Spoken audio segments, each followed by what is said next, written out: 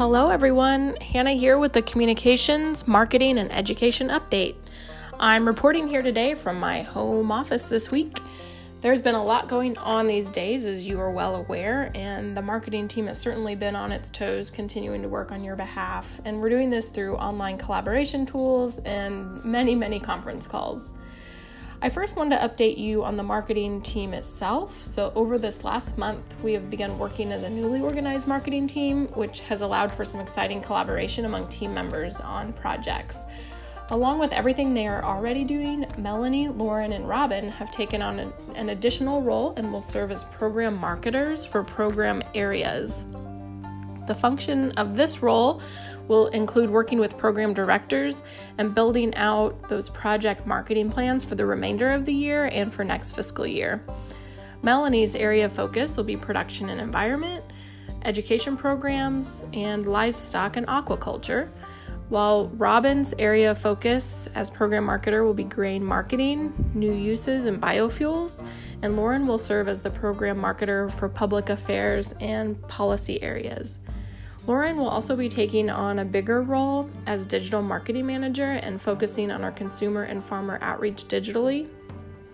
Dave will continue as our news and media manager, and Melanie will continue managing our agency work. The team has certainly been busy in these new roles the last few weeks, and I wanted to give you an example of some of the most recent happenings. So over this last week, we have implemented an online digital plan, and this highlights many of our state and national corn education efforts. This is especially important now that kids are at home and teachers are working through virtual classrooms.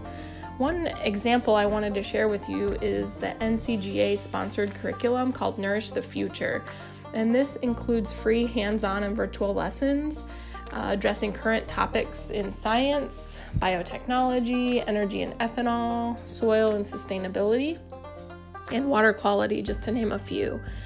Wanted to encourage you to share these materials with teachers you know, and they can find them at nourishthefuture.org.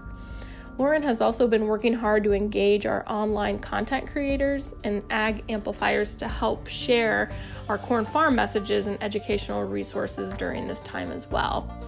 Dave and other members of the marketing team have been working hard on the magazine recently, and the magazine is scheduled to drop in mailboxes sometime over the next couple weeks, so be looking for that.